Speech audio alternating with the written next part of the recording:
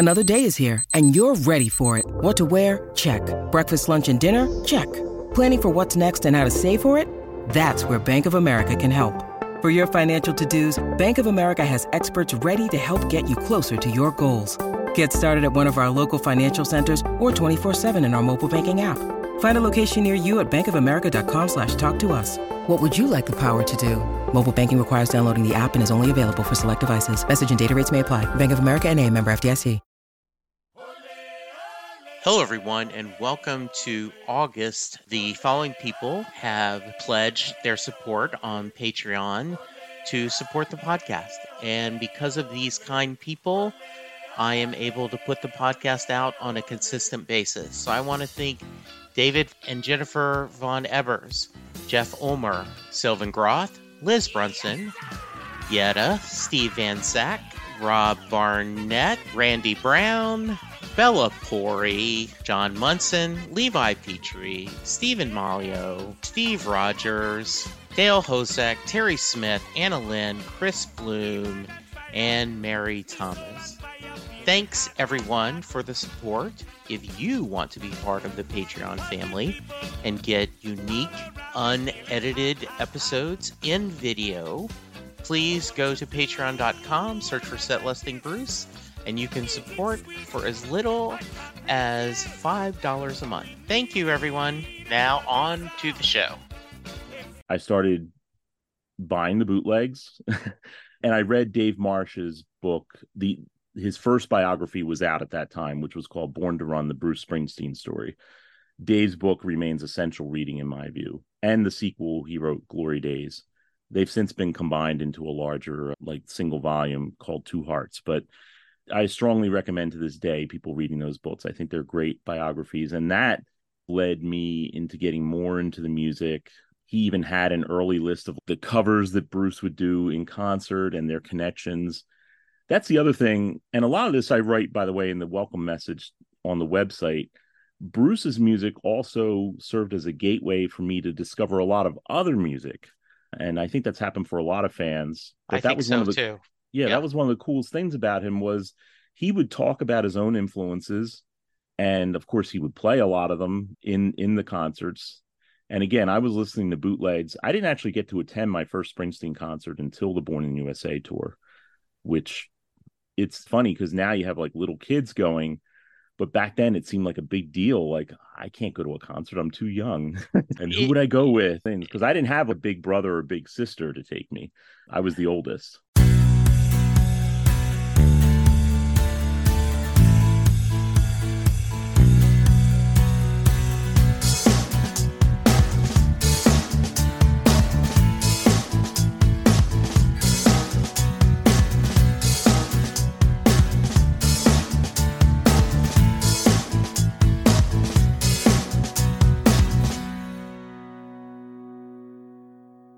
Hello, everyone, and welcome to a new episode of Set Listing Bruce, your podcast all about Bruce Springsteen, his music, and mostly his fans. I am your host, Jesse Jackson.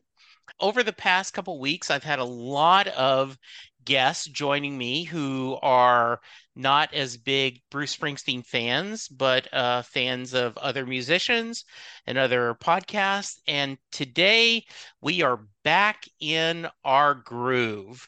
Shawn Poole is here. He is a diehard Springsteen fan. It is all Bruce all the time. Amen and hallelujah. So, Shawn, welcome to the podcast.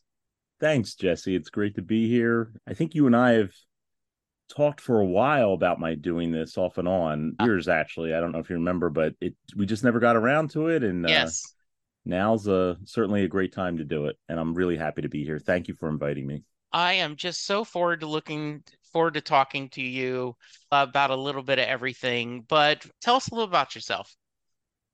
Okay, I'm a longtime Springsteen fan since I guess about the early 80s or so, maybe late 70s. And I grew up in the heart of what many consider to be part of Springsteen country, Philadelphia, Pennsylvania. Huge fan base here, especially when I was coming up as a teenager back in, like I said, the early 80s, my adolescence. We were very fortunate to have some serious Springsteen fans on rock radio at that time. And I'm talking about people like Ed Shockey, David Dye, Michael Tierson, legendary rock radio personalities who were just early spreaders of the word about how great Bruce's music was. And it just seeped in the bones, so to speak, of a lot of rock fans, pop music fans. And then, of course, by the time you get to the mid 80s and the explosion nationally and internationally of Born in the USA, it got even crazier locally. But I was very fortunate to come up during that time. And I've been, as I said, a longtime fan. And of course, back then, we're talking pre-internet days, the main source for information for fans who wanted their fix of Springsteen information and updates was Backstreet's magazine, and eventually the legendary Backstreet's hotline that you used to call and get your regular updates from. And then eventually, of course, the internet with backstreets.com. And I was very fortunate to be able to contribute to the magazine and the website over the past about 20 years or so. I was actively involved with them, and it was a hell of a ride. I enjoyed it, got so much out of it, and I remain deeply grateful for that experience. And especially to my friend Chris Phillips, the editor publisher in the sort of second half of Backstreet's run. And that's what led me eventually to start the website that we're talking about tonight a bit, which is letterstoyou.net. We just launched it last week. Very happy and excited about that. And that's where we are now. Yeah, I'm looking forward. We're going to talk about the new website. We're going to lightly touch Backstreet's going away. I know that has been a sensitive subject to a lot of people. If you are a regular listener to my podcast, I tend to dwell on the positive. By the way, I would love for Chris to join me sometime. So if you want to put a word in, hey, Jesse's a good guy. But I always like to start at the beginning, Shawn. So talk about growing up. What kind of music did your family listen to when you were younger? When I was like really little, my Yeah. probably some of my earliest musical memories were a lot of the great music oriented TV shows that were on back then. I'm Okay. talking about shows like Johnny Cash had a show, Glenn Campbell, Tom Jones, and you got a lot of different or saw a lot of different musicians that way, or at least I did, because my grandparents would watch those shows. They also watched like Lawrence Welk and Hee Haw. Yeah, sure. And at least it broadened my palette a bit. I'll say that about it. But those were really exciting early memories that I have of just seeing a lot of different musicians. And my mom was like, she was a big Pat Boone fan, oddly enough. She even, Okay. when she was a teenager, she actually won like a photo play magazine contest where she got like a copy of his book, and she became pen pals with some other fans over the years, and she maintained like these long friendships with them. She's since passed, but I've often thought that it's funny that Pat Boone is like 180 degrees from the likes of Elvis Presley, Bruce Springsteen, Sure. name your famous rocker. But at the same time, she already had that music link of being into a musician and connecting with other people about it. It was there. When I've thought about it recently, it's funny, in a funny way, it's been there. And I What? actually, a cool memory I have is getting to take her later on in life to see Pat Boone live and get a picture of him with her and everything. So that was cool. But That's a great yeah, it was memory. nice. It was nice that I got to do that for her. I'm glad It, I got to do you know what I'm thinking of, Shawn, too? It's a family tradition, right? To be that. to interact with other fandoms, to Yeah, I support mean, your favorite musician. You're just carrying on this family tradition. so in a funny way, I hadn't even really thought about that until you gave me your list of questions, and thinking back to those days and how they might connect. That's just something I thought about. So yeah, it's How there. about your dad?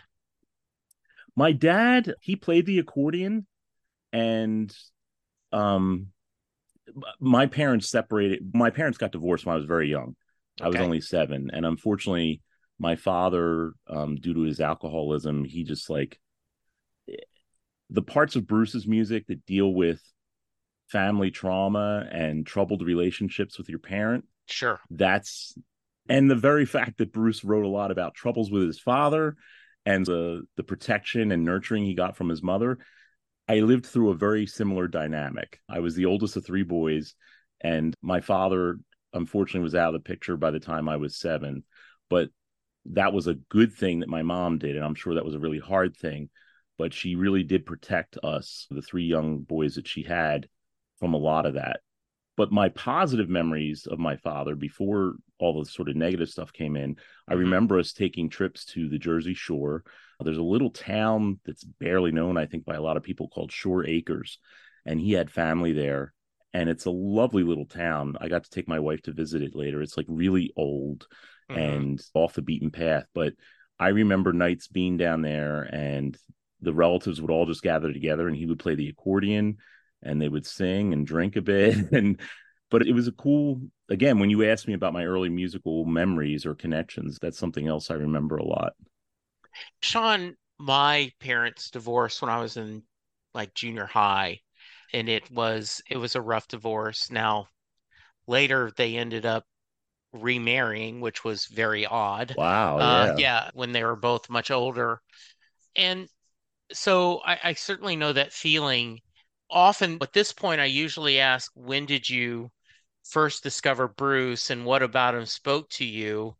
You've answered the second question already about that music, but talk about, can you remember when you first discovered Bruce and his music? Hello, Pantheon podcast listeners. Christian Swain here to tell you more about my experience with Raycon earbuds. Our family now has 3 pairs of Raycon earbuds around the house, and my wife just grabbed a pair of the Headphone Pros to replace some headphones from a company that was double the price. And yes, she loves them. Now, if you haven't pulled the trigger on a pair of Raycons, or even if you have, but you're in the market for another pair because they're just that good, well, now is the time to check them out, because they just launched their upgraded model of the best-selling everyday earbuds.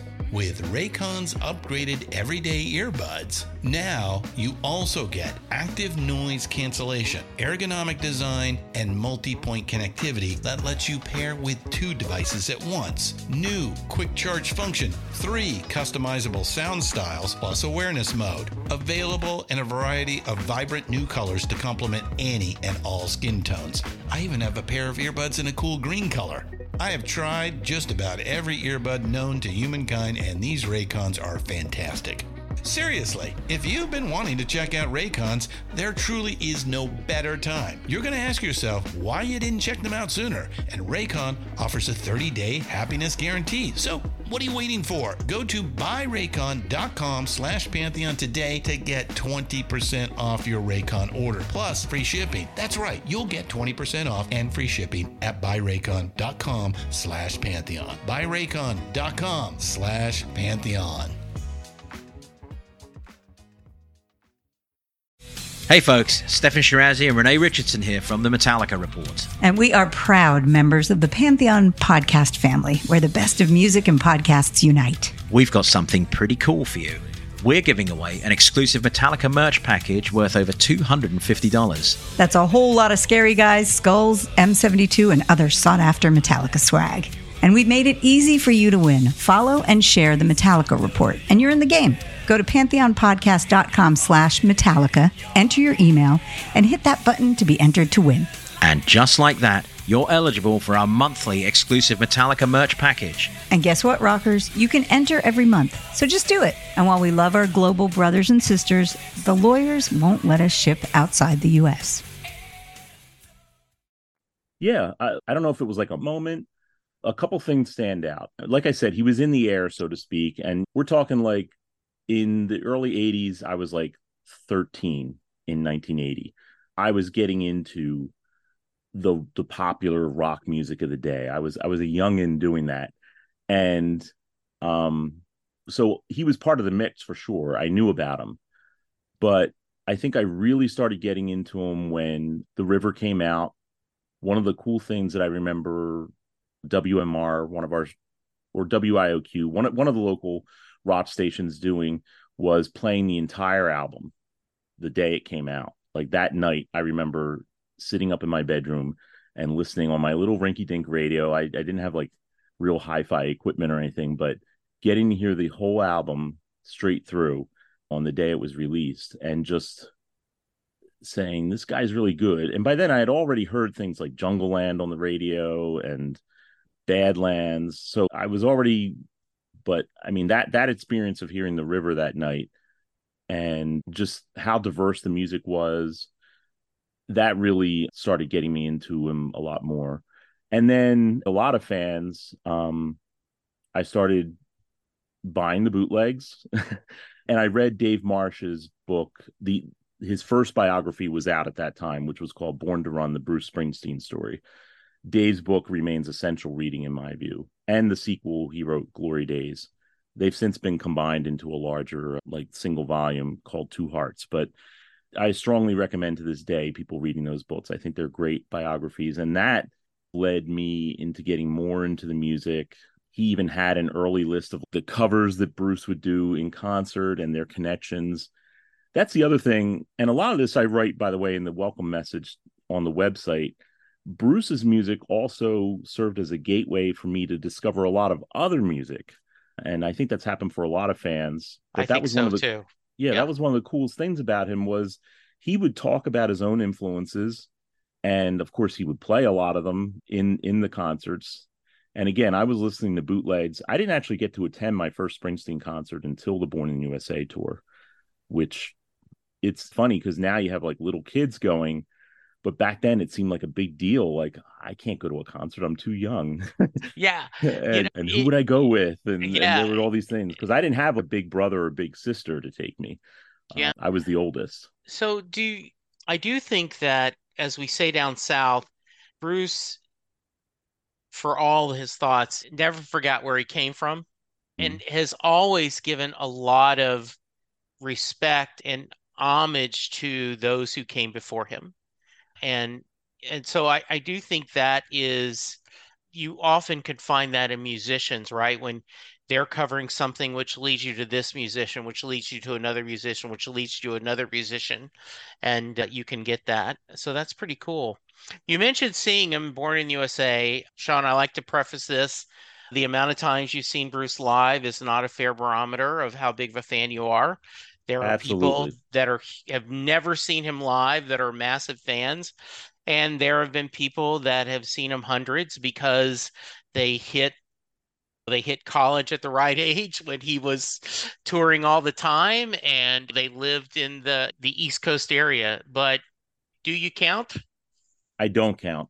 Okay. What I can tell you is I've seen him at least about, I would say, 3 to 4 times on practically every tour since Born in the USA. The one tour I did not really get to see him live on was the Tunnel of Love Express tour, Okay. which in my neck of the woods was an extremely hard ticket to get. Okay. I think he only did maybe 1 or 2 nights in Philly on Yeah. that tour, and that he was at the height Yeah. just a few years after Born in the Yeah. USA. Yeah. The Bruce casual Springsteen fans are playing the like, oh, yeah. Spectrum, yeah, Yeah. for Yeah. just 2 nights, forget it. Yeah. We You'd got be to see lucky if you got this. in. Yeah. Yeah. Exactly. So that was a tough ticket, but I did get to see him on what immediately followed that, which was the Human Rights Now tour. Okay. He did a stop at JFK. Obviously, that wasn't just his show, Yeah. but that was a great night. That was a great experience, that show, Yeah. and seeing the E Street Band perform that night was awesome.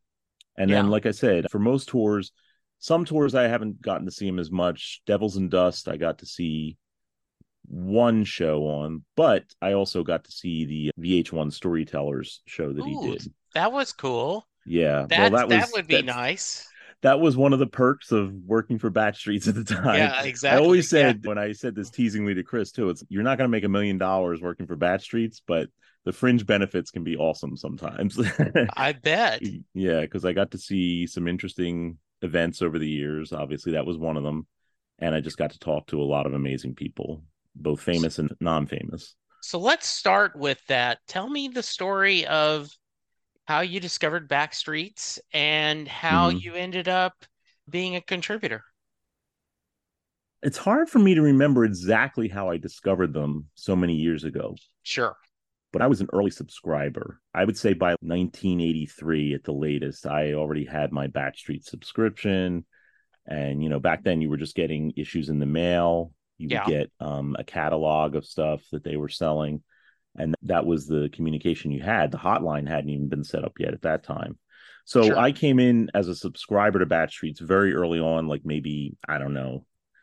I know that Little Steven was on the cover of the first issue I got. Back then, it was still black and white.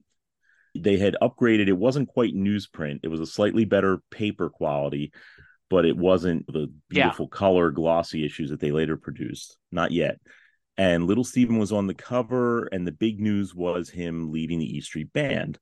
So this is pre-Born in the USA, and it was right around the time that Men Without Women came out.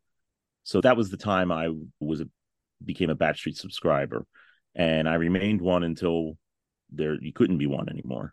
But I didn't write for them or contribute anything to them until much later. I think the first thing I wrote appeared around 2000 or so. And it was a fun little piece. I was a kindergarten teacher at the time. Bruce brought out the video anthology, which Okay. was like this 2 DVD set of all his music videos between 78 when he did the Rosalita promo clips from Phoenix, those videos. And that was all they aired at the time of Born in the USA, because he hadn't even yet done a music video at first until they got Dancing in the Dark in the mix. But anyway, it went from there till 2000. It was the expanded, like he originally issued a sort of an anthology of his videos on VHS a little earlier, but this was the DVD expansion of it. And the thing about that set was, if you look at the closing credits of it, there is an enormous amount of spelling errors and little like factual errors. And then the booklet, I think itself with the DVD had those too. So I somehow got in touch with Chris Phillips and said, listen, I have an idea here of a fun little humorous kind of piece on the spelling errors that appear in this. And I wrote it as if I were a teacher grading it. So we had some fun with it. And I love that. he loved it and said, yeah, bring it on. And that was what was great about Batch Streets too, is Chris was always open to having, and Charlie Cross before him. He followed the tradition of Charlie, who started the magazine, and certainly deserves credit for his years with it as well. But I never specifically worked for Charlie. Chris was already the editor when I came on board. That was the first piece I did. And then a short while later, I had been part of the Batch Streets had these great trivia contests. I think they did 3 altogether. And there was one guy who won the first 2 back to back. His name's Bob Crane. I've since gotten to know him. He's a great guy. And he actually started the Bruce Springsteen Special Collection. He was the main driving force behind that, in conjunction with Batch Streets and some other folks. He organized the collection, nurtured it into what it became, and was the executive director of it until he was later succeeded by Melanie Paggioli, who also did a great job nurturing it and bringing it along. And now, of course, it has become subsumed into what we know as the Bruce Springsteen archives.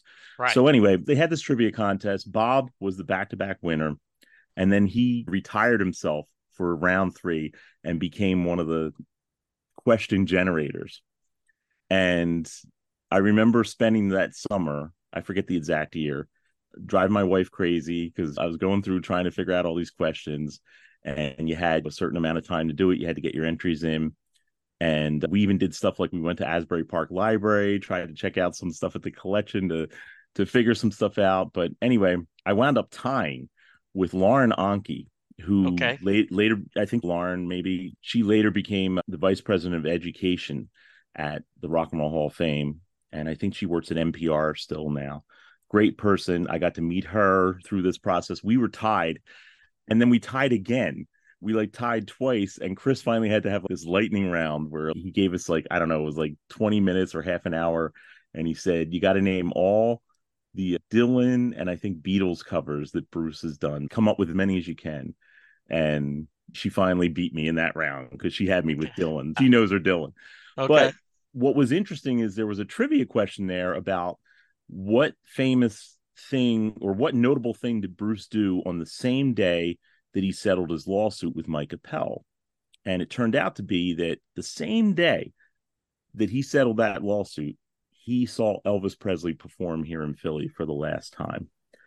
And that really intrigued me, and it led me to do this article about that.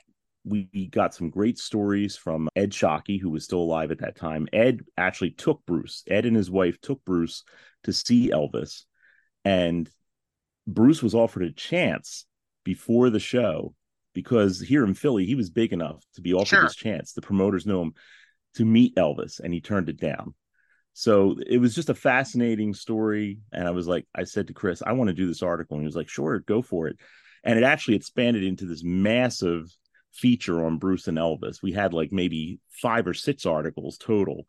And we got a really cool photo for the back cover of Elvis sitting at a desk that said "The Boss" on it. It was on the nameplate. The nameplate belonged to his father.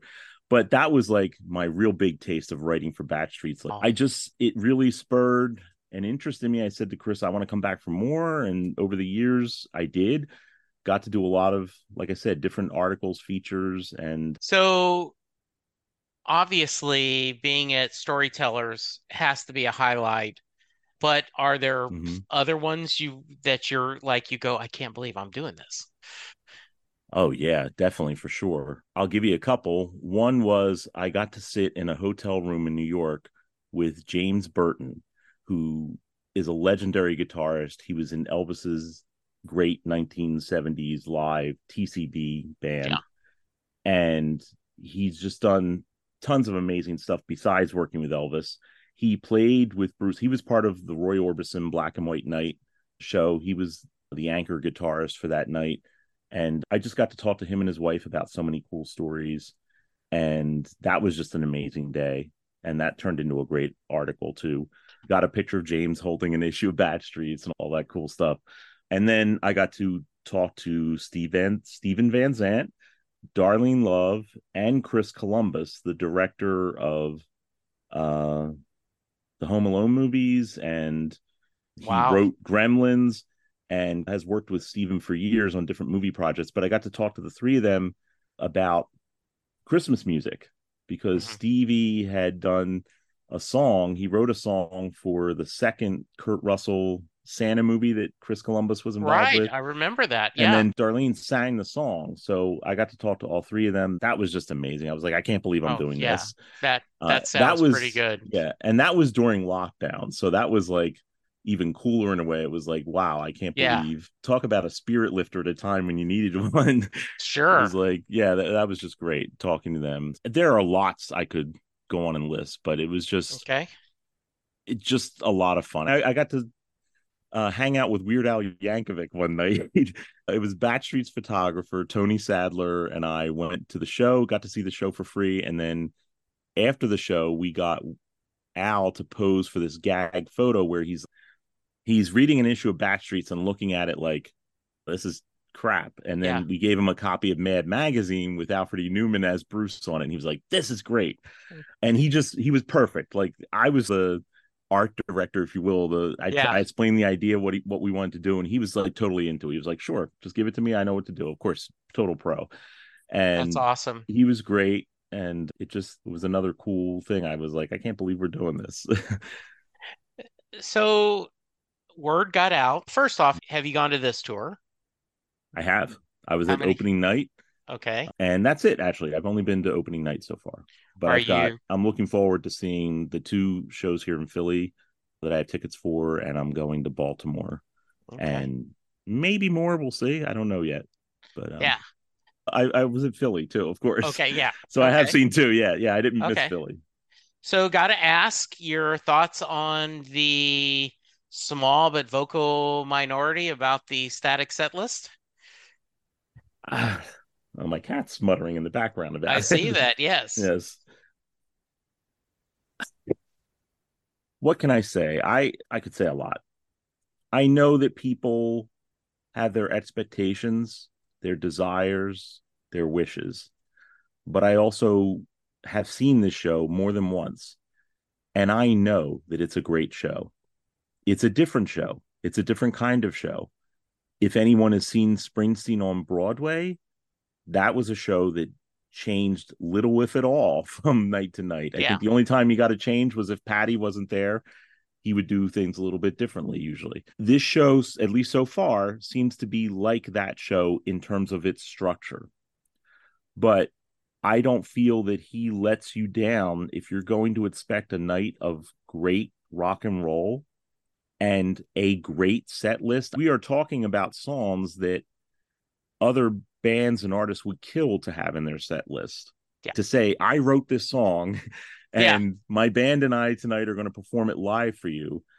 And it's a very well thought out set list if you're trying to understand the connections between the songs and what he's trying to say with that night. So for me, I don't have a problem with it not changing much in terms of its structure. There are lots of movies I see repeatedly because I love them. There are lots of books and albums that I might want to re-experience over and over again because I love them. And if the time comes where, you know what, I'm a little Bruced out, say, or I'm a little Beatles'd out, whatever. I'm Elvis'd out, whatever. I don't want to listen to that for a while. That's okay. Yeah. I don't have to go to 10 shows or 12 shows. Maybe the problem is a little more with me in the sense that I'm burned out on this or I'm looking for something different. Okay, then just step away from it for a while, do something else, live your life. And you know what? At some point, you'll probably come back to it and enjoy it just as much, if not more, than you did last time. So I'm not quite sure why it's that big a concern. I don't see it as a sign of laziness or burnout or some of the negative things that people have attached to it. I think that Bruce continues to sing and play very well. And again, he's doing it for almost 3 hours with no intermission whatsoever. Street Shuffle and Kitty's Back are his chance to rest. I remember the guys from None with the Brave podcast, right? Mentioned that's his chance to rest his fingers. Okay. But he's not getting off stage. No, he's not off the stage. Yeah. No, not at all. I love your answer. Thank you. Probably because you and I are in sync. I have been vocal on Twitter and on the podcast that I understand being disappointed that you thought you were going to get what you used to get. And there was like, oh my God, we're getting Iceman. Holy crap. Right. I get that. I also I do think the person that has the most right to complain is whoever paid in advance for all the Nugs shows because they wanted them. Like, oh, and now then, okay, if I known there were only going to be 1 or 2 songs, I wouldn't buy every show. Those, I think, deserve a refund. But I don't understand being angry at Bruce or feeling like he's effed us over because, and the argument is, he set this expectation. Okay, that was then, this is now. He should do what Taylor Swift does. He should do 2 wild cards every night. He does change it up a little bit, right?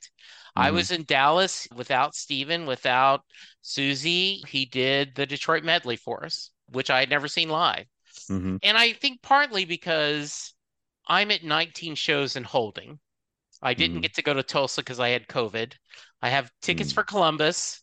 And I just found out this week, thank you, my boss, I said, hey, John, I have airline miles that I'm going to lose if I don't spend them before October.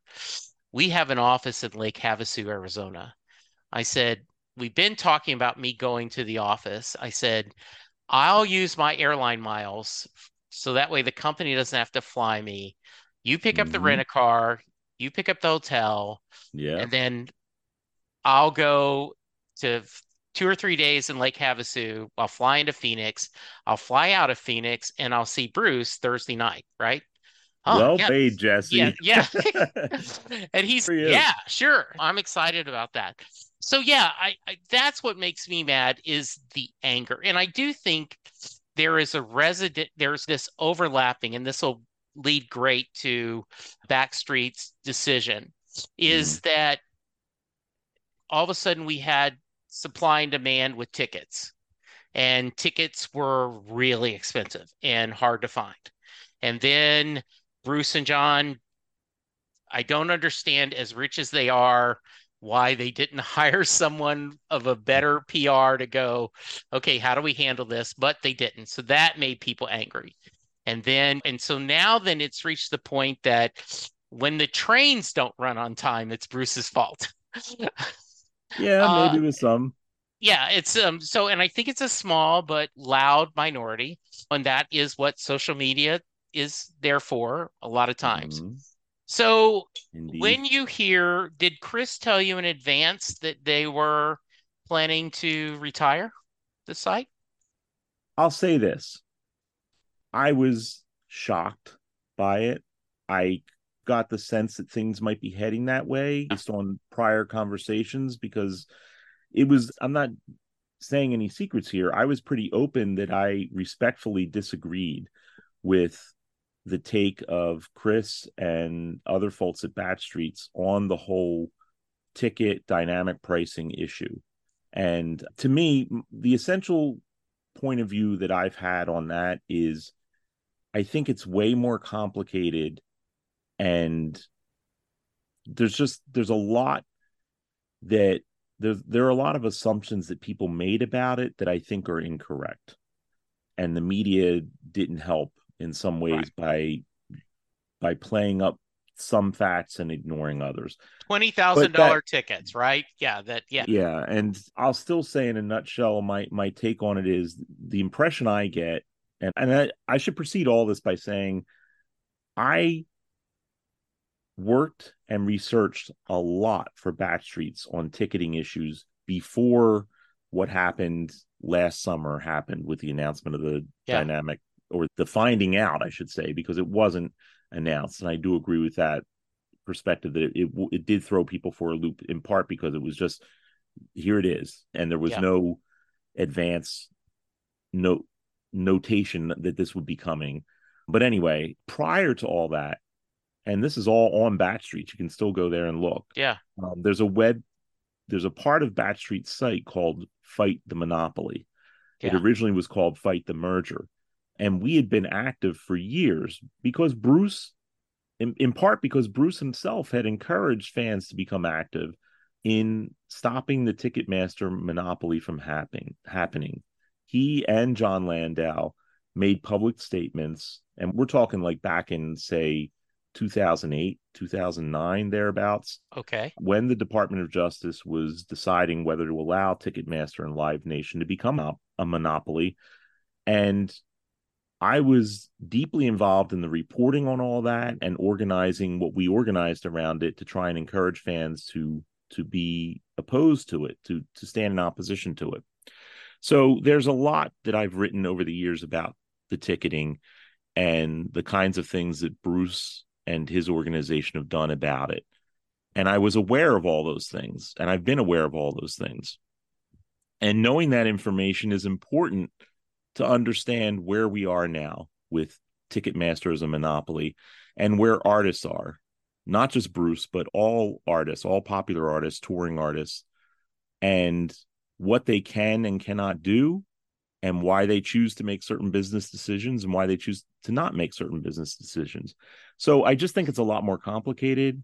I also think it's worth noting that the most reliable figures I've seen indicate that we're talking about no more than roughly 15% of Bruce's tickets that are subject to this dynamic pricing horrible thing in terms of impact on people buying tickets. That means that 85% of his tickets, when he sells them, are priced at regular prices. What happens after somebody initially buys that ticket, he doesn't control. Yeah. So I'm putting that out there just to add. So when all this came out and what started to be written at Bat Streets was written and the kinds of things they were posting, I did what I could on my end, like on my personal Facebook page, things like that, to share my perspective, which was very different. So I did disagree with my colleagues there about that. But at the same time, as heartbreaking as the news was that Bat Streets was going to shut down, at least in part because of the ticketing issues, and I don't think that's the only reason Bat Street shut down. And at the same time, as much as I disagreed with the decision, I totally accept it as far as it's Chris's magazine, it's his website, and Yeah. he's free to do what he wants, and he remains my friend, and I wish him the best in terms of his what's happening now post Batch Streets, his life and his career. I wish nothing but the best for him, and we continue to remain friends. In fact, he's been nothing but supportive and kind and gracious with the whole launching of this website. He was somebody I told early on what was going on. I wanted him to know about it from me first and foremost. Sure. And he's been nothing, as I said, but gracious, kind, and supportive behind the scenes. And that's been, I can't express enough how appreciative I am of that on both a professional and a personal level. That's So super. that's where we are with it. Yeah, and so we're going to get to the website in a minute. I just a couple of things that strikes me after you're doing it. I know there there are people, and I'm going to general term in any topic that what's the Saturday Night Scott skit? Fix it. I just want you to fix it. And if you try to push too much, they just go, well, they could do something. And my argument was unless everyone got to go to the shows they wanted to go to, in the section they wanted to sit in, at the price they were willing to pay, they weren't going to be happy. Because there were plenty of other tickets at other shows. I don't want to go to that show. Or, well, I don't want to sit in the nosebleed seats. Or I don't want to pay that much money. And that's your choice. But to make everyone happy, and I repeat that, you would have to find a way to give everyone who wants to go at the show they want to go, in the section they want to sit or stand, and pay the amount of money they want to pay. I remember during, especially the first Broadway run, there was a lot of anger of people going more than once. Oh, I can't believe you're going more than once. That's not fair. You're not giving a people. And I brought up, if you're going to multiple shows in a row, do you not try to get in the pit the second day because you wanted to give somebody else a chance to go in the pit? Oh, that's totally different, Jesse. Is it? And this is a very small minority. And it's because we love this guy's music and we love that experience. One of my best friends, Sam, said that forget Walt Disney World, the happiest place in the world is a Bruce Springsteen show. And I agree. I can relate. Yeah. And so I've seen 3 shows so far this tour. I'm going to do 2 more. And I will go back to this. I have seen Casablanca more times than I could count. I love it every time I watch it. I have listened to Pet Sounds more times than I ever count. And every time I listen to Pet Sounds, I go, Brian Wilson is a genius. My wife did say, I'm a little surprised he didn't change the set list. That's why I agreed to go with the more than one show. But I had a great time. She went to Dallas and Houston. She goes, that was a great show. So, yeah, I do think that, and there's a lot of noise about that, a positive, make a joyful noise unto the Lord, as they say, that say, have you been in the show? Have you seen the amount of people who've never seen Bruce perform before out there screaming their heads off? And for a group that's in their 70s, they are still kicking ass. Absolutely. And I think about people like my wife is a huge Ramones fan. Yeah. So you can understand, I'm sure, that it was just amazing when we found out that Bruce wrote Hungry Heart for the Ramones. Yes. Oh, that was just like an amazing moment of connection for us. Wow. But the reason I bring her up is the Ramones are no more. The Ramones, none of the original members of the Ramones are here with us in this plane of existence. And they're not the only band like that. And there will come a time when there's no more Bruce Springsteen and the E Street Band. And I'm just glad that I can still go and see Bruce Springsteen and the E Street Band performing. I don't feel like I'm seeing a substandard show. No. I'm not seeing the show of the 80s. I'm not seeing the show of the reunion tour. I'm not seeing the Wrecking Ball tour or Working on a Dream or the River Tour 2016.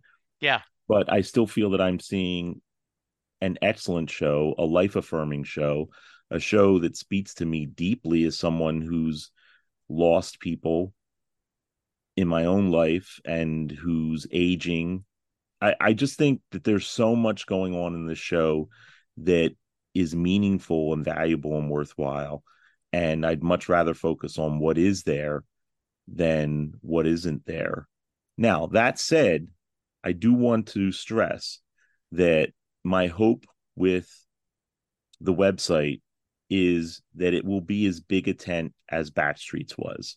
Yes. Because I don't want people to feel like we can never express criticisms of Bruce Springsteen or have differences of opinion over things. I don't want people to think that we're just going to be 100% gaga. Everything Bruce does and says is great. And how dare you bring up it's not going to be like that. But at the same time, I guess here's the thing, whether you're talking the tickets issue or how you feel about the current tour or whatever, is any of this a deal breaker for you? Right. In the sense that I've been a fan of a lot of different artists besides Bruce Springsteen, and especially the ones who are around as long as he is, chances are they're not always going to do something that you like.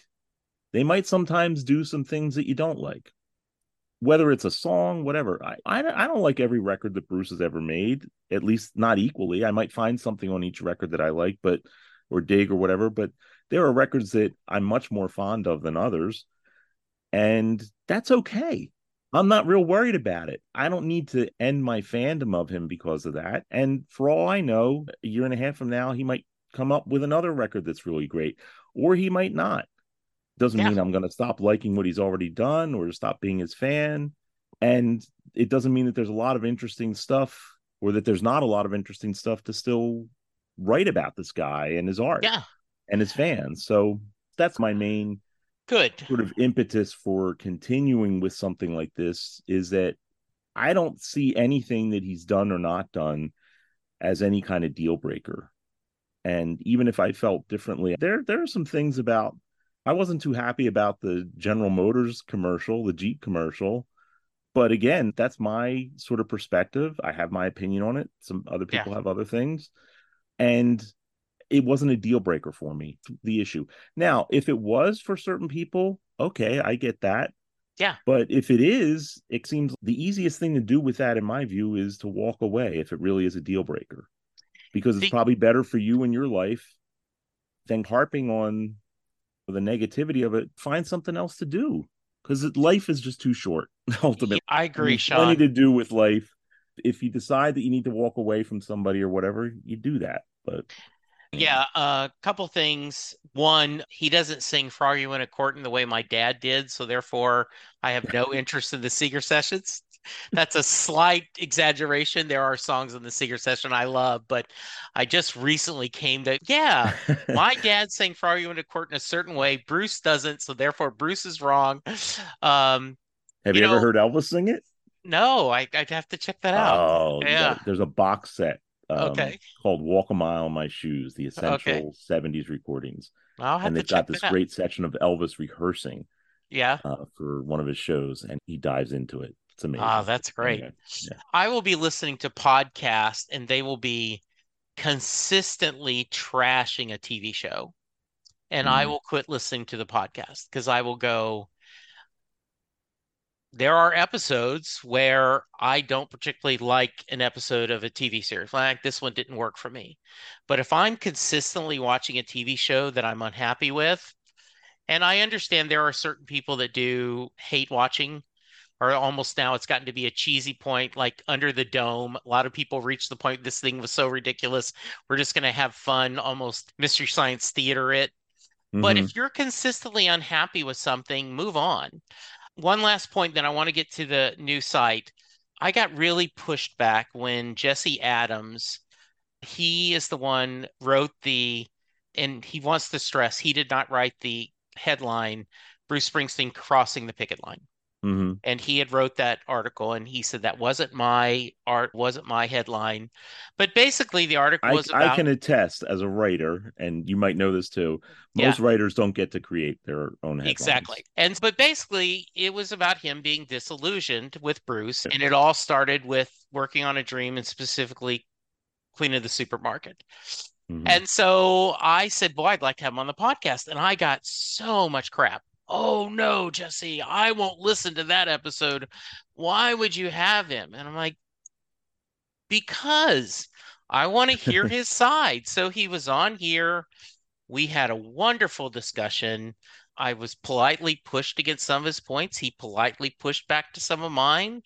I did say, if you have never, I said, you need to see this tour. If Mm-hmm. you're thinking that Bruce can't sing Thunder Road with passion anymore, you need to go to this tour because that will tell you very quickly you're mistaken. And so to push this, I love you. We have a big tent, Mm-hmm. right? There are, I would rank Tunnel of Love over Darkness on the Edge of Town. I know people, that's sacrilege. I am not a fan of Jungleland. I know that is heresy. I'm not saying it's not a great song. I'm just saying it doesn't speak to me emotionally. If Okay. I had the choice between hearing Mary's Place and Jungleland live, I will pick Mary's Place 100 out of 100 times because I've Okay. only heard it live once. And it reminds me of being at my grandparents' farm when we were on the porch shelling English peas when my uncles and aunts are all around telling stories. And that It brings takes that you to inner that state. Yeah, it gathering takes me feeling. to that Yes. place. Yeah. That's awesome. So, right. So I am glad. So I we talked about this before we hit record. I feel what you've done is you've looked and there is something missing, and instead of cursing the darkness, you've decided to light a candle. So talk to me about lighting your candle and this journey, Shawn. I love that you phrased it that way. And there's that sort of metaphor of trying to find the light in the darkness. It's obviously a big one. And when we talk about the the themes of darkness on the edge of town, I think it's there. There's a great song by Bruce Cockburn called Lovers in a Dangerous Time. And he actually has a line in there: you got to kick at the darkness until it bleeds daylight. And to put this in perspective, it wasn't this horrible tragedy like on the level of a national disaster or anything. It was very sad news that Bat Streets was ending its run. And as I've said already, I understand, even if I don't really agree with some of the reasons it was done, I accept and understand that it happened. Obviously, you'd have to. It happened. It's Yeah, actually happened. And I still have immense respect and feelings of great friendship for a lot of the people involved. So it's not about that. It being gone, just I started talking to some other Springsteen fans I know. It felt like there was this void because to me, Backstreets was a place where you could do a lot more in-depth thinking, discussion, features. I liked reading it as well as writing for it. And it it also wasn't like real academic or in a difficulties or in a sense of being inaccessible. It was extremely accessible, but it was smart and clever and funny and moving, and it was all those things. And my hope is that in some way we can help fill that void with something like that. But just like with Bruce's music, he doesn't do the same thing all the time.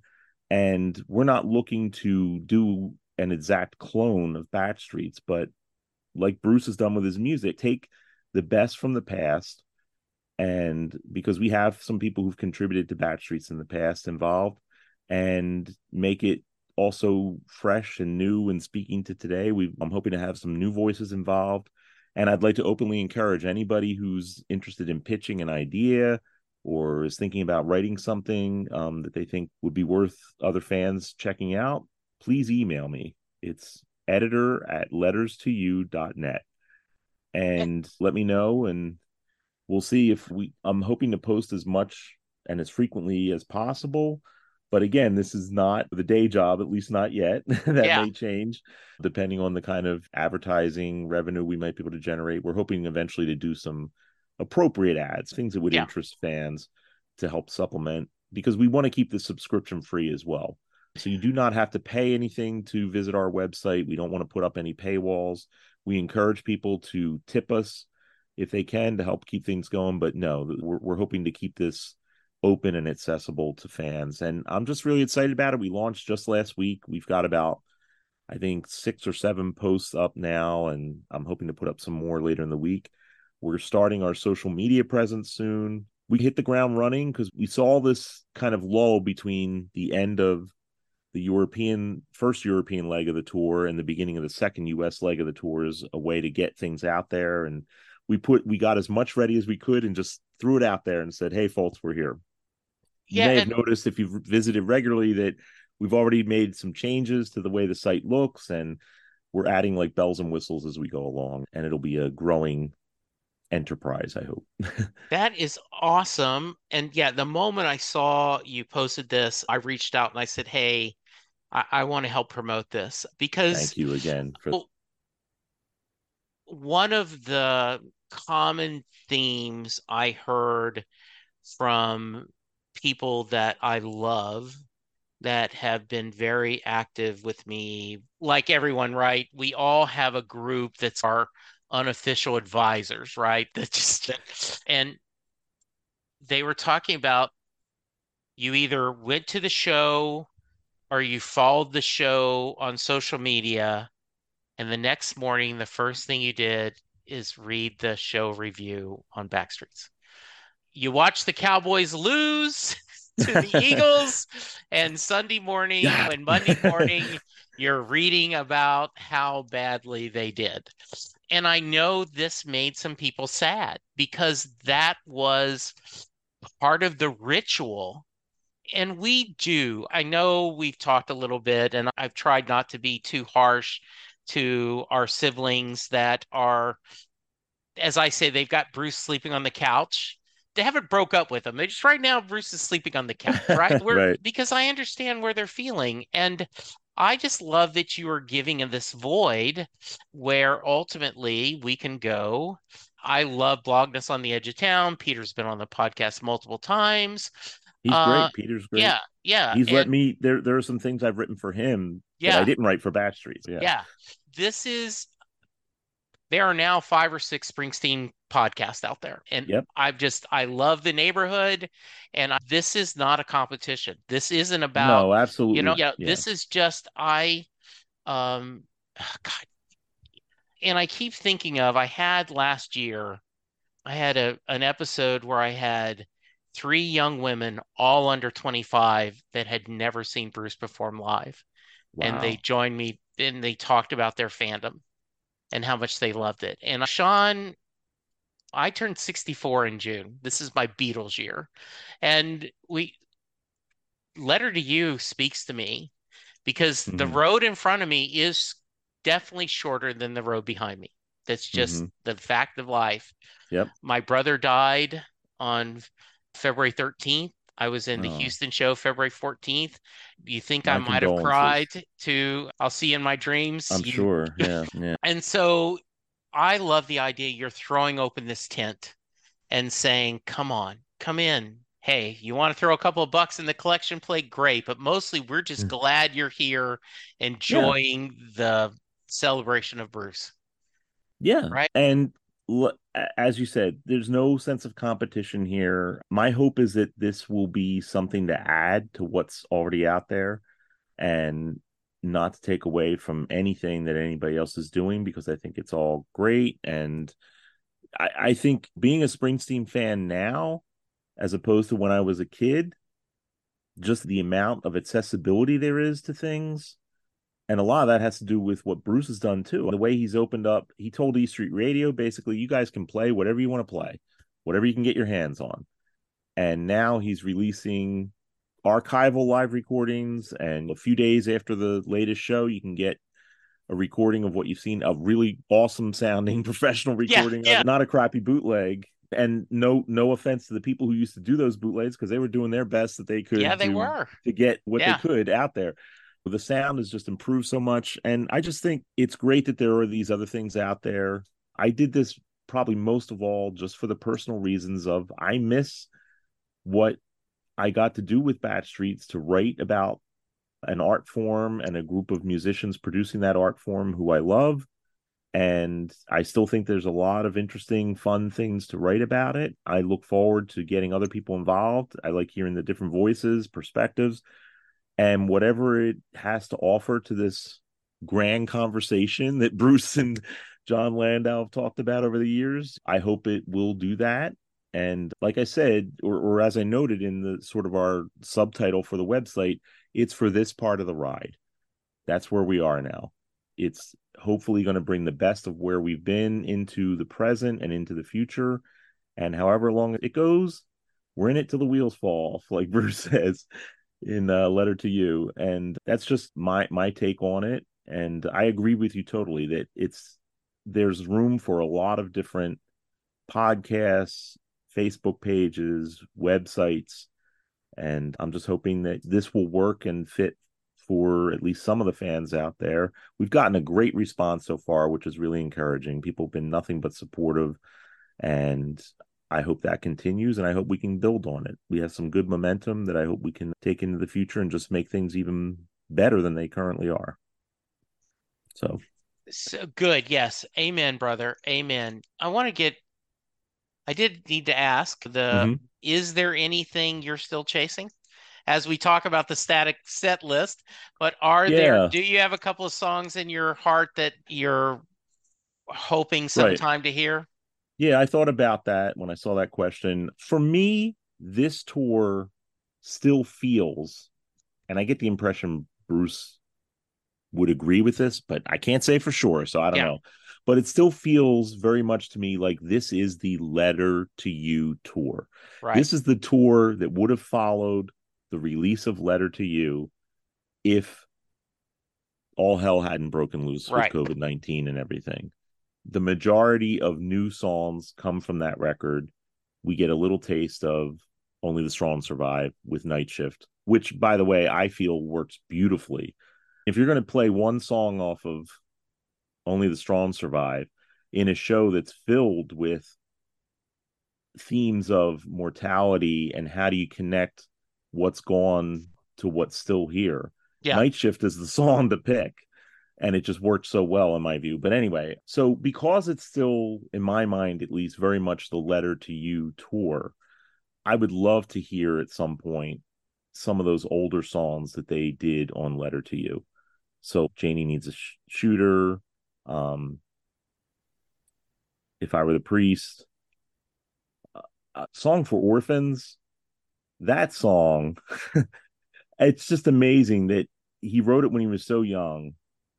And you and I have talked about coming from families that have some brokenness to them. And that song just speaks to that so deeply. And to hear him sing it now and to hear the band do it the way they do it, that would be quite a treat to see.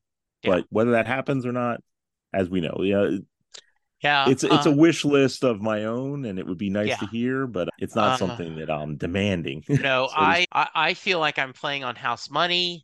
I was there at Houston when he says, I wrote this song over blank years ago, and we're looking at each other. No. And when he did If I Was the Priest, we lost our blank. And then and Stevie, the guitar on that is So I got to see it both in Houston and Austin. Wow. So I feel double blessed. Power of Prayer is one of my favorite songs. I just would love to hear that live. I'm selfish. I would love to hear anything from Western Stars. We have the film, and I love the film. I watch it.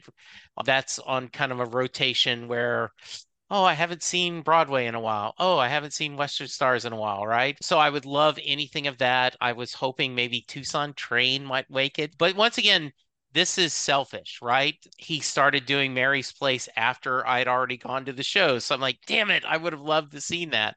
And I still, in my heart of hearts, I grew up in Louisiana. I would love to hear him do Jolie Ballon live, just because my college, that was their fight song. And so just that.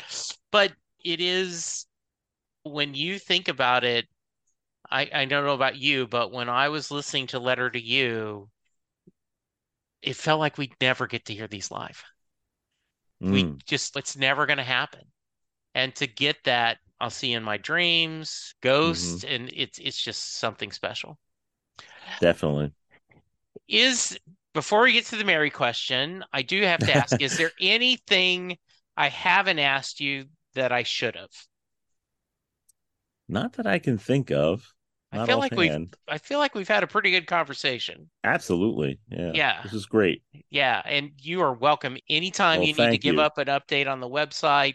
I want to hear this. I look forward to that. Letterstoyou.net. Okay. Letterstoyou.net. Bruce's album is Letter singular to you. Yes. Our website is letters plural. Letterstoyou.net. And by the way, if you type in letters, the number 2, the letter U.net, you'll still get to us. Oh, nice. So either domain will work. Very nice. Good. Either URL will work. You'll get to us. You'll find All us. right. Go check it out. Yes. Come by. Yeah. See what we're all about. Check us out. And certainly all writers and even photographers out there, if you've got some stuff that you think might be worth sharing with others, you can always email me at editor@letterstoyou.net. Perfect. Good. All right. Gosh, this was a fun conversation. I am so happy we were able to make time to do this. All right. Jay Armstrong is a retired high school English teacher. He's now a writer. But when he was teaching, he would give his class the lyrics to Thunder Road. They would study them. They would treat it as a poem. They would talk about the imagery that Bruce is painting using those lyrics. And then at the end of the class, he would ask his students, does Mary get in the car? Shawn. Now I got to ask. Yes. I got you. And we're going to get to that. But I got to ask, did he use waves or sways? I do not know. That is a great question. Of course, I had a t-shirt that's available at Set Lusting Bruce on Etsy where it says, the question isn't sways or waves, it's does she get in the car? That is a great way of putting it. Yeah. Although I had to say, for the record, I am team waves all the way. Okay. I'm sorry. And I have to say to Mr. Landau, yes, dresses can wave, just like flags can wave. Anything made from fabric can wave. And I think I would even go so far as to say waves was what he wanted, at least back then, because it did mirror the image of a flag waving, but we won't go there. No. And it is hilarious, the passion on both sides, right? It is just, I love that. Yeah, except I would also say we have some evidence on our side. Yes. That Bruce alluded to when he was on Fallon, that it was in the album. And the reason why it was in the album is if there are handwritten lyrics out there where he wrote waves. Yes. But anyway, again, I'll leave it at there.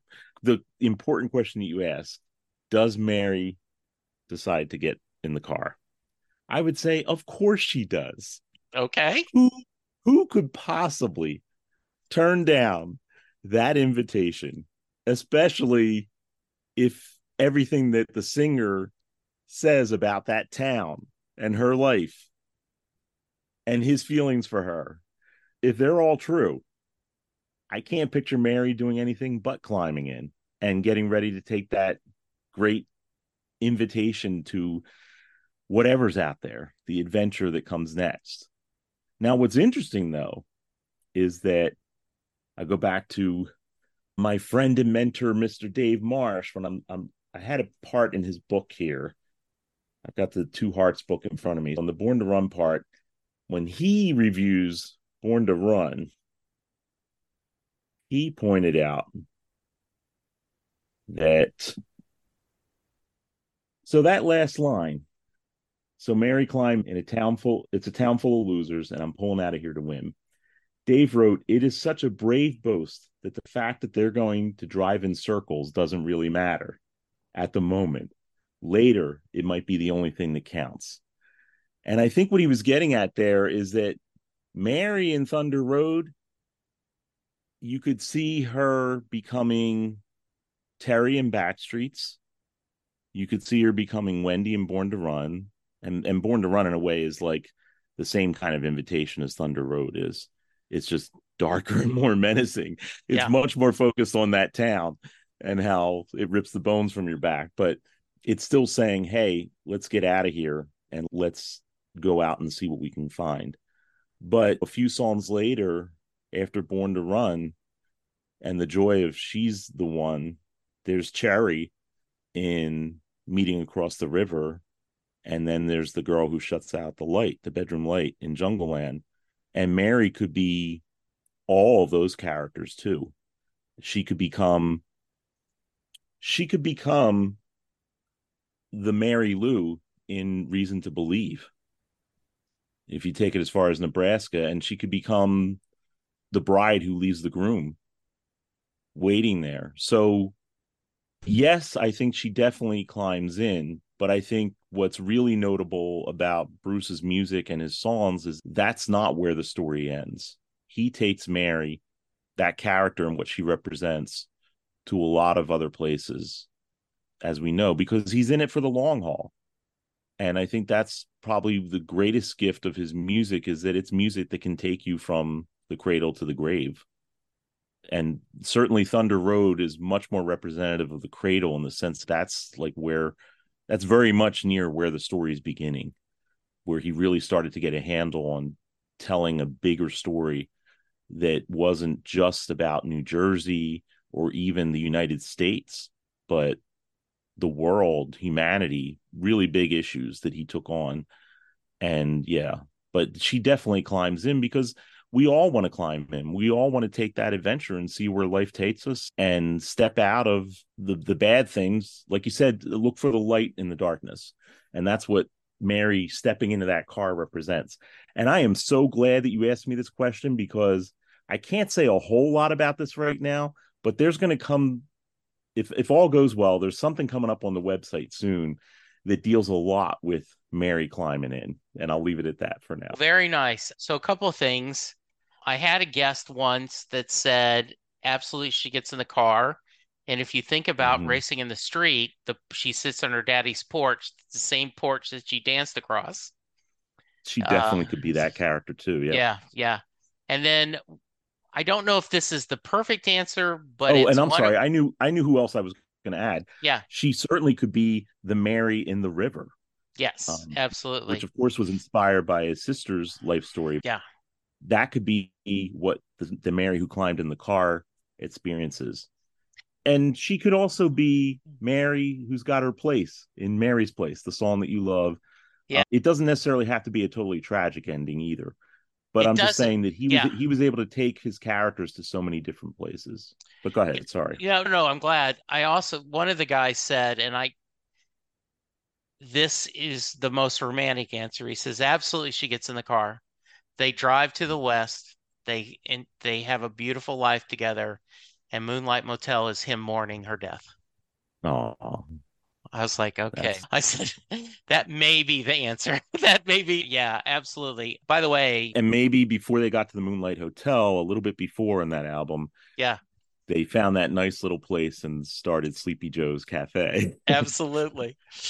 Yeah, thank you. That was a great answer. I appreciate it. It's a great question. Thanks. Thanks for asking it. It has become my signature. I end every podcast with it. Even when I have people who aren't Bruce fans, I actually, on my agenda, I send to them and I go, all right, here's your homework. Listen to Thunder Road. And some people have never heard Thunder Road, which boggles my mind. And then they all enjoy it. But yeah, that's absolutely great. I'm really glad you asked it. Now, if I come back, I'll have to answer it again, and my answer may be different. I don't know. We'll see. Or you're gonna have to come up with a different closing question. So I sometimes think, and not when I come back, I should say. Yes, absolutely. I often think that it would be interesting to have a discussion. Is the couple in the river, are they happy? Are they happily married? And I think about that a lot, because no marriage is perfect and no marriage is smooth sailing the whole time. And if you're Sometimes it's 90-10, other times it's 10-90. And you hope that over the long run you get to be 50-50. But if you don't, Hmm. that's okay. And you wonder, I sometimes wonder, and obviously in real life, it's a very successful marriage. His sister and her husband are still together and still, Oh yeah. but I sometimes think about that couple and go, because there's a sadness to the river, but is it just the sadness of what could have been? And that doesn't necessarily mean, are you focused on what, as you said so well, are you focused on what we have or what we didn't have? And I think Hmm. about that sometimes. Yeah. He certainly got a better handle on writing about marriage and relationships. The River was a breakthrough for that. Yeah. But as good as some of those songs are, I'm with you when it gets to Tunnel of Love. I mean, those songs Yeah. really capture that sort of day to day, what a real relationship is like, the So, give and take, and yes. that it's not something interesting you might want to try since you love Tunnel of Love so much. Yeah. I read this in one of Dave Marsh's addendums to Glory Yeah. Days. The second side of that, we're in the streaming age, so what are Yes. Yes. sides? In the vinyl days, you had side one, you had side two. So Tunnel of Love, the title track Onward, is the second half of the record or side two of the record. Now, you might be interested to know, if you don't know already, that those songs, the order in which they were created is reversed. So was written Valentine's Day, which closes that side in that album, was written before Tunnel of Love, and everything else goes backwards in the sequence. And Dave Marsh argued that if you play them that way, if you play like a Valentine's Day opened side two, and then you went in reverse order, you got a much more accurate picture of what most marriages are like, because you end with Tunnel of Love, which really is like one of the best songs ever about. It's right there in the Yeah. lyrics. You got to learn to live with what you can't rise above. You got to take your relationship and work at it and accept your own limitations and learn whoever this person is you're sleeping next to each night. How do you make this work beyond the fairy tale storybook ideas of romance? And it's just interesting. You might want to play it sometime that I way. will. You Play have those given in me that my order. homework. Yeah. Yes, you have There given you me my go. homework. Yeah, I love that. I thought you You, might be interested in that. yeah, one of the things I always get a kick out is I usually say you have to have your heart broken a few times or been in a long-term relationship to really get Tunnel of Love. And then I have Mm-hmm. a 19-year-old that comes on and goes, "Oh, it's my favorite album. It just speaks to me." I'm like, okay, what do I know? It is, but I do feel like I have grown to love. Linda and I got married in 84.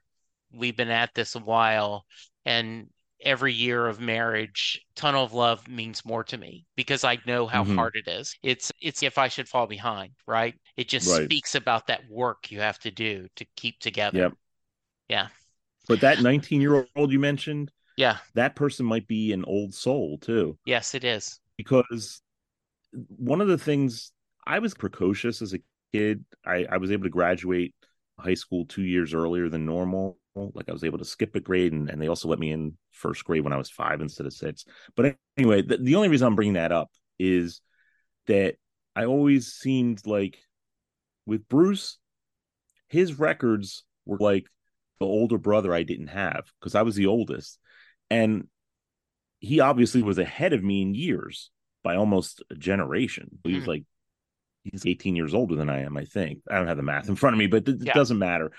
But a lot of times when I was listening to his music, the things that he was writing about were things that I had yet to experience myself, but they helped me to prepare me for what might lie ahead. So that 19-year-old you talked about who really digs Tunnel of Love, they just might be thinking, this sounds some wise words that I might want to just keep tucked in my pocket as I travel along my own path in life and see what happens. I had a guest once that said this was fairly recent. He said that Bruce originally started to teach us how to explore our youth, then how to bust out of our small town. The river helped us become adulthood. Born in the USA helped us to question our country and to be more of adult. Ton of Loves helps us with our relationships. Then The Rising helped us to heal after a natural tragedy. And he says, and Magic helped us to question even more politically.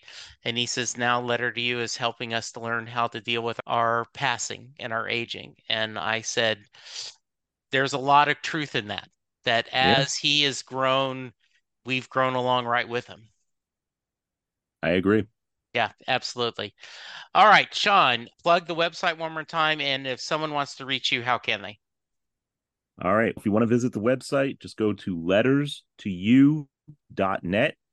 And that can be to you like TOYOU, or it can be the number 2 and the letter U. So letterstoyou.net. Either way, you'll get to us there. And if you want to just let me know what you think of the site, and or if you're interested in possibly doing something to help us get some more content up there that would engage and interest Springsteen fans, feel free to email me at editor@letterstoyou.net. It's late.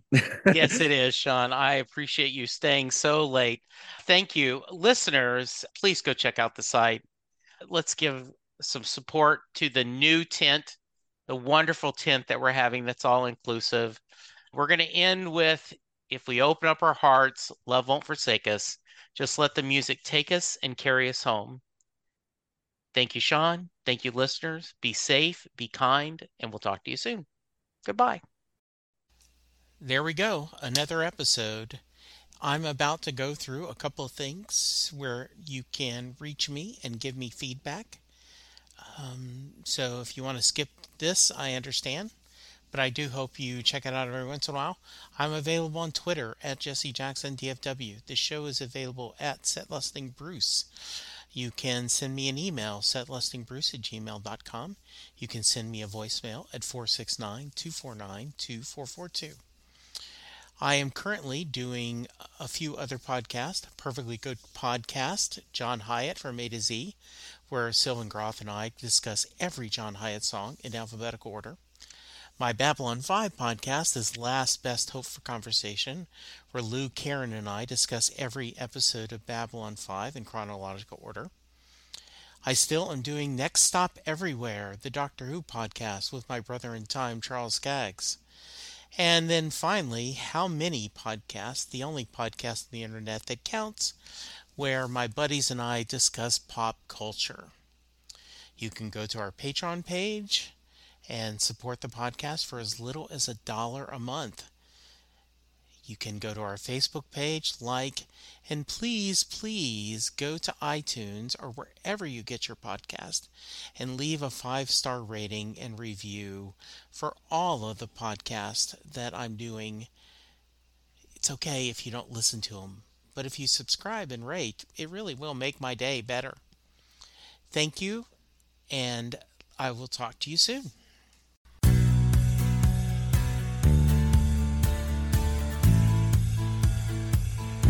You just heard the fun-talking, hard-rocking, music-loving, album-ranking, fan-thinking, joy-spreading, lyric-reading, story-sharing podcast that is the one, the only, Set Listing Bruce. The theme for Set Listing Bruce was written by David Rosen, used by permission. It's NFL draft season, and that means it's time to start thinking about fantasy football. FantasyPoints.com features industry-leading experts and prognosticators using proprietary hand-charted data to help you score more fantasy points. FantasyPoints.com is the place to go for whatever kind of fantasy football you play. Whether you play fantasy football, daily fantasy sports, or do a little bit of everything, Fantasy Points has the meticulously researched content to guide you to victory. And why wait for the fall? Fantasy Points also covers the new spring football league, the UFL. Join the guru, John Hansen, Scott Barrett, Joe Dolan, and other massive names in the fantasy football universe with an exclusive offer. Use code Pantheon for 15% off any Fantasy Points package, including the all-in package with access to every article, tool, and data nugget that Fantasy Points has to offer. That's fantasypoints.com and code Pantheon for 15% off at Fantasy Points. Fantasypoints.com, code Pantheon. Score more fantasy points.